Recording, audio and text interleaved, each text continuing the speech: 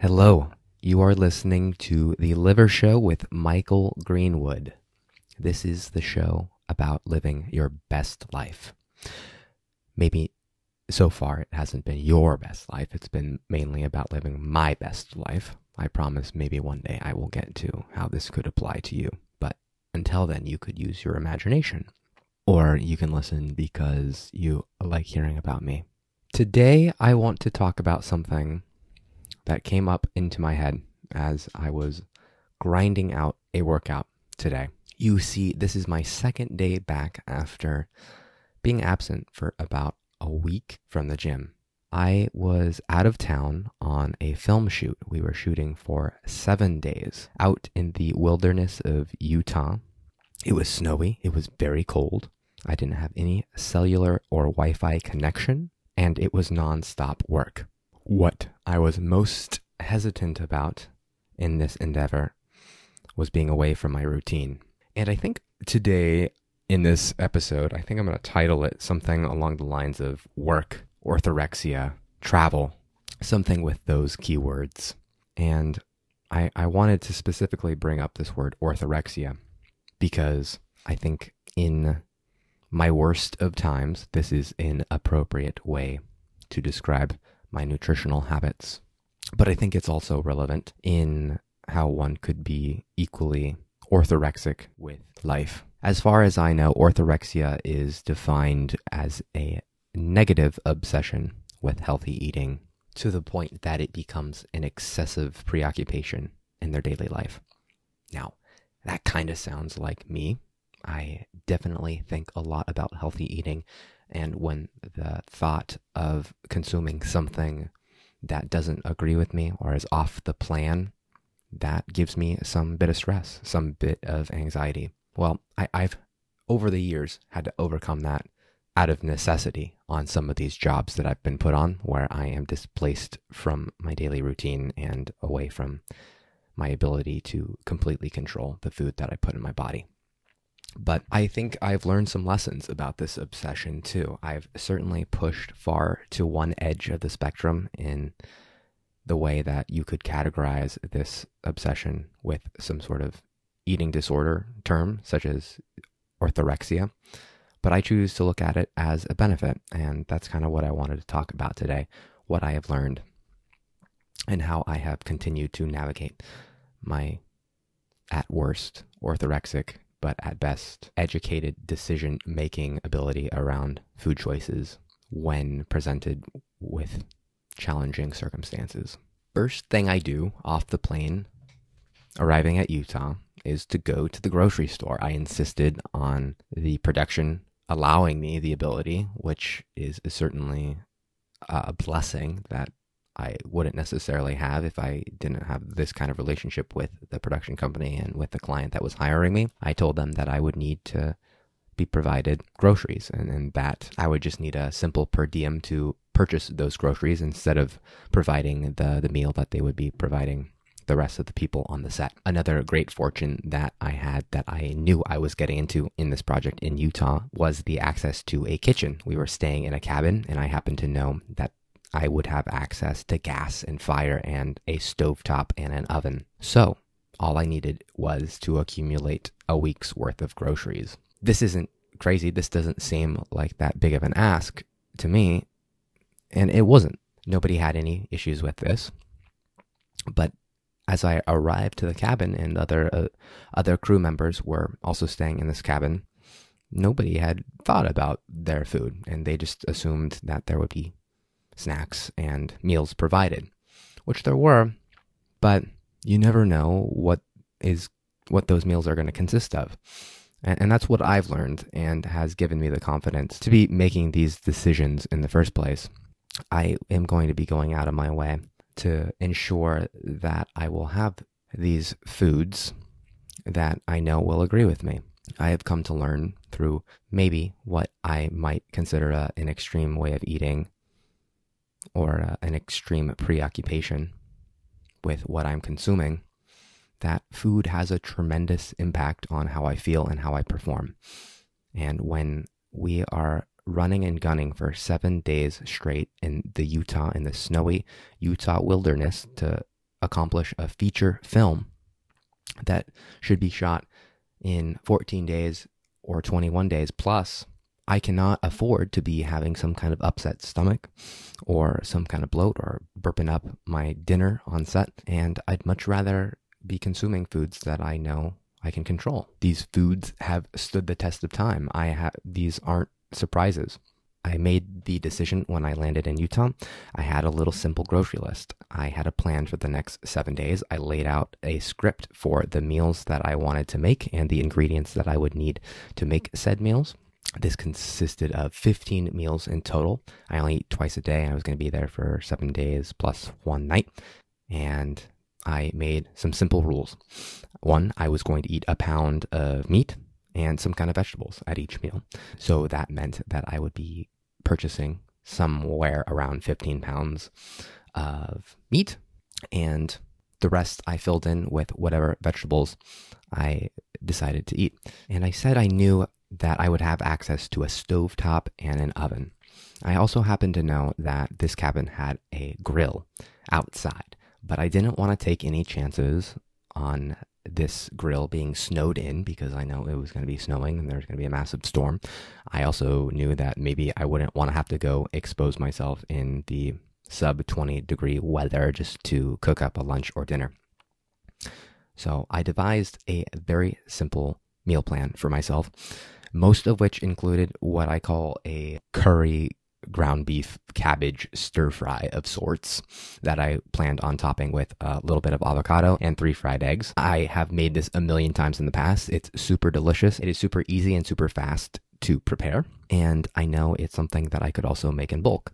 The first night that I got there, I had some time to make my dinner. And I just, instead of making one meal, I found some Tupperware that was also in the cabin, and I made myself 4 meals out of 4 pounds of ground beef, and I chopped up half a head of cabbage and some onion, all these ingredients that I had recently purchased off the flight from Utah, and came into the cabin, and there was 4 meals ready to go. The next day, I was met with a little bit of confusion as the lovely crafty / catering provider brought their lovely meal and was surprised to see me reheating my own meal that I had prepared. And the meal that they had provided, and most meals that they provided during the lunch service at least, looked very appetizing. But there are several reasons that my orthorexic mind go to when I consider eating such food.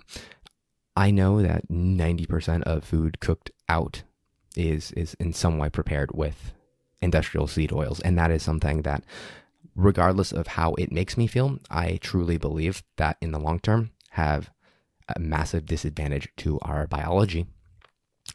Consuming these oxidized inflammatory oils are going to do nothing but cause problems. And I'm not sure if I can tell that immediately. This doesn't really feed the argument that I might not be performing as well, but it's certainly an argument right off the bat for me not to be touching these outside foods.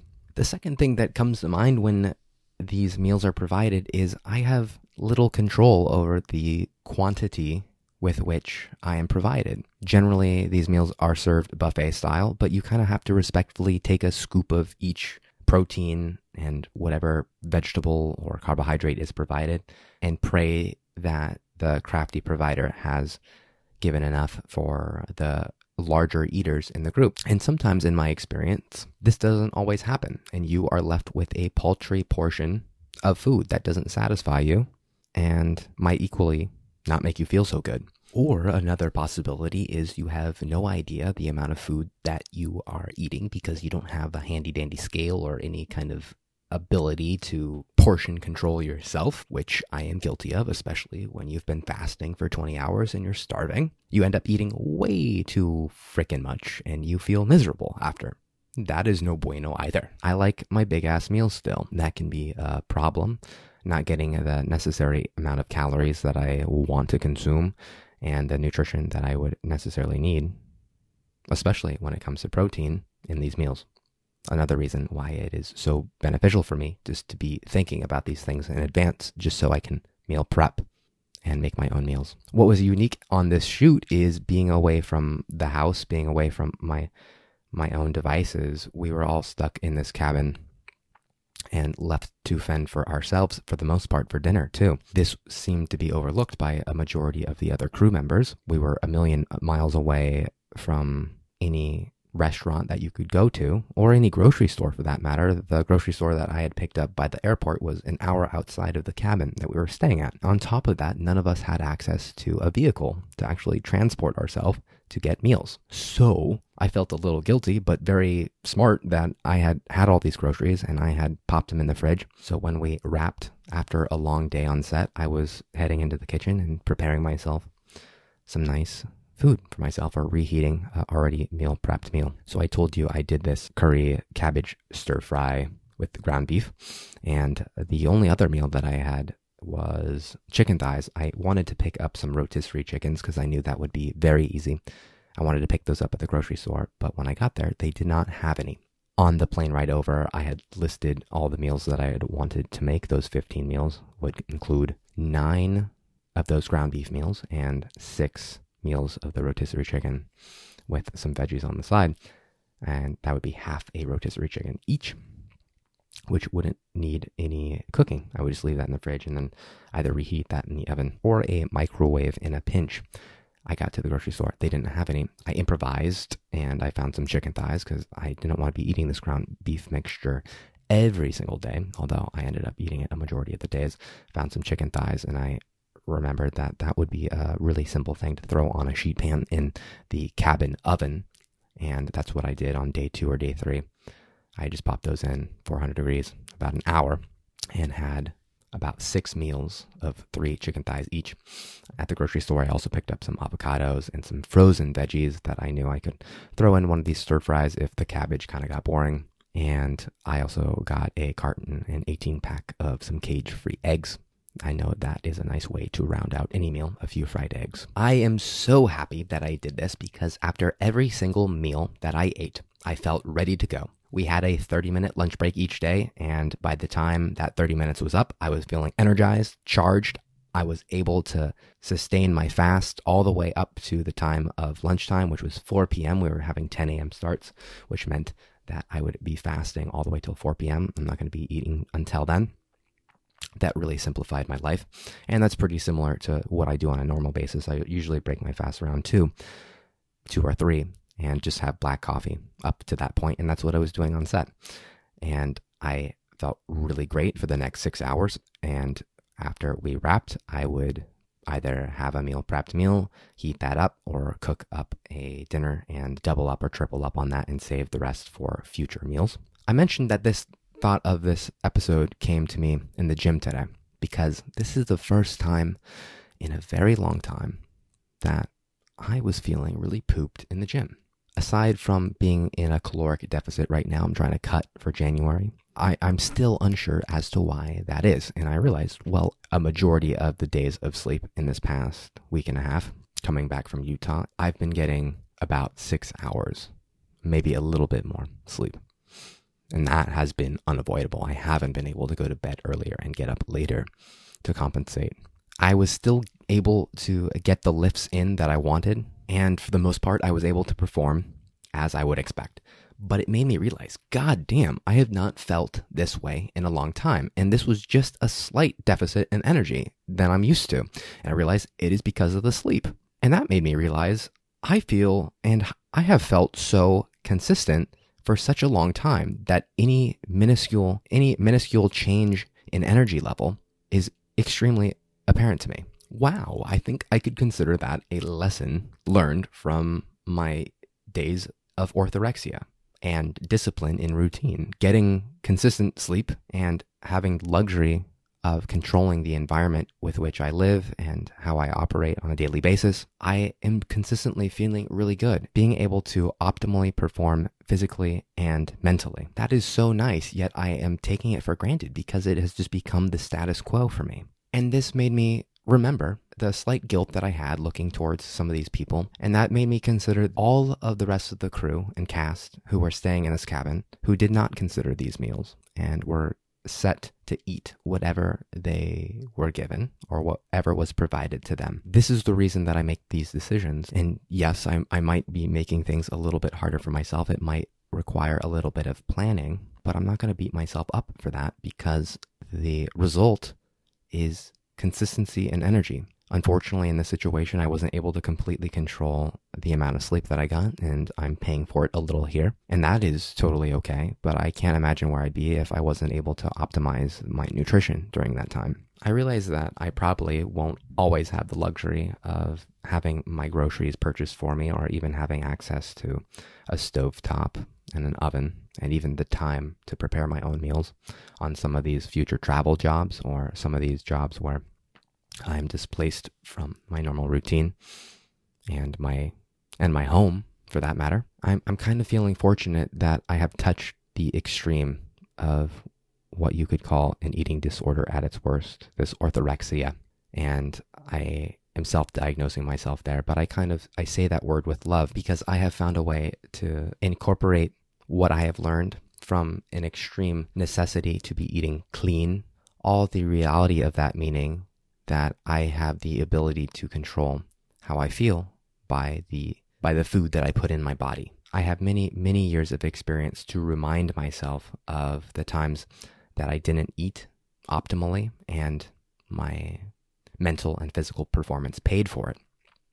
I had that to look back on. But I also have this moment of the realization that I have been outside that for so long. I take feeling so great for granted. One could say that it almost makes all this effort worth it. And that's what I believe this orthorexia mindset in the past has led me to nowadays. While at its worst, it might seem like an obsession, I believe that somewhat being preoccupied with the type of food that you put in your body for at least a period of time in your life where you can afford that preoccupation is totally beneficial in the long term. Because I get to look at a project like this where I was completely able to dial in my nutrition while everybody else was somewhat suffering or somewhat at the mercy of circumstances that they weren't themselves in control of. This background that I have with an extreme mindset towards what I'm putting in my body has now allowed me to thrive without really having to struggle too much. Yes, I'm spending maybe half an hour in the kitchen doing a little meal prep while everybody else is popping some shots over in the corner after a long day's hard work. But I don't mind. Priorities. These are the priorities that I have outlined for myself, and I am not going to feel guilty about that. I think that is a good place to wrap up. I am certainly learning a lot about myself just having this vocalized therapy session with me and myself alone in my studio/bedroom. Thank you very much for listening. I love you very much. I hope you have a great day.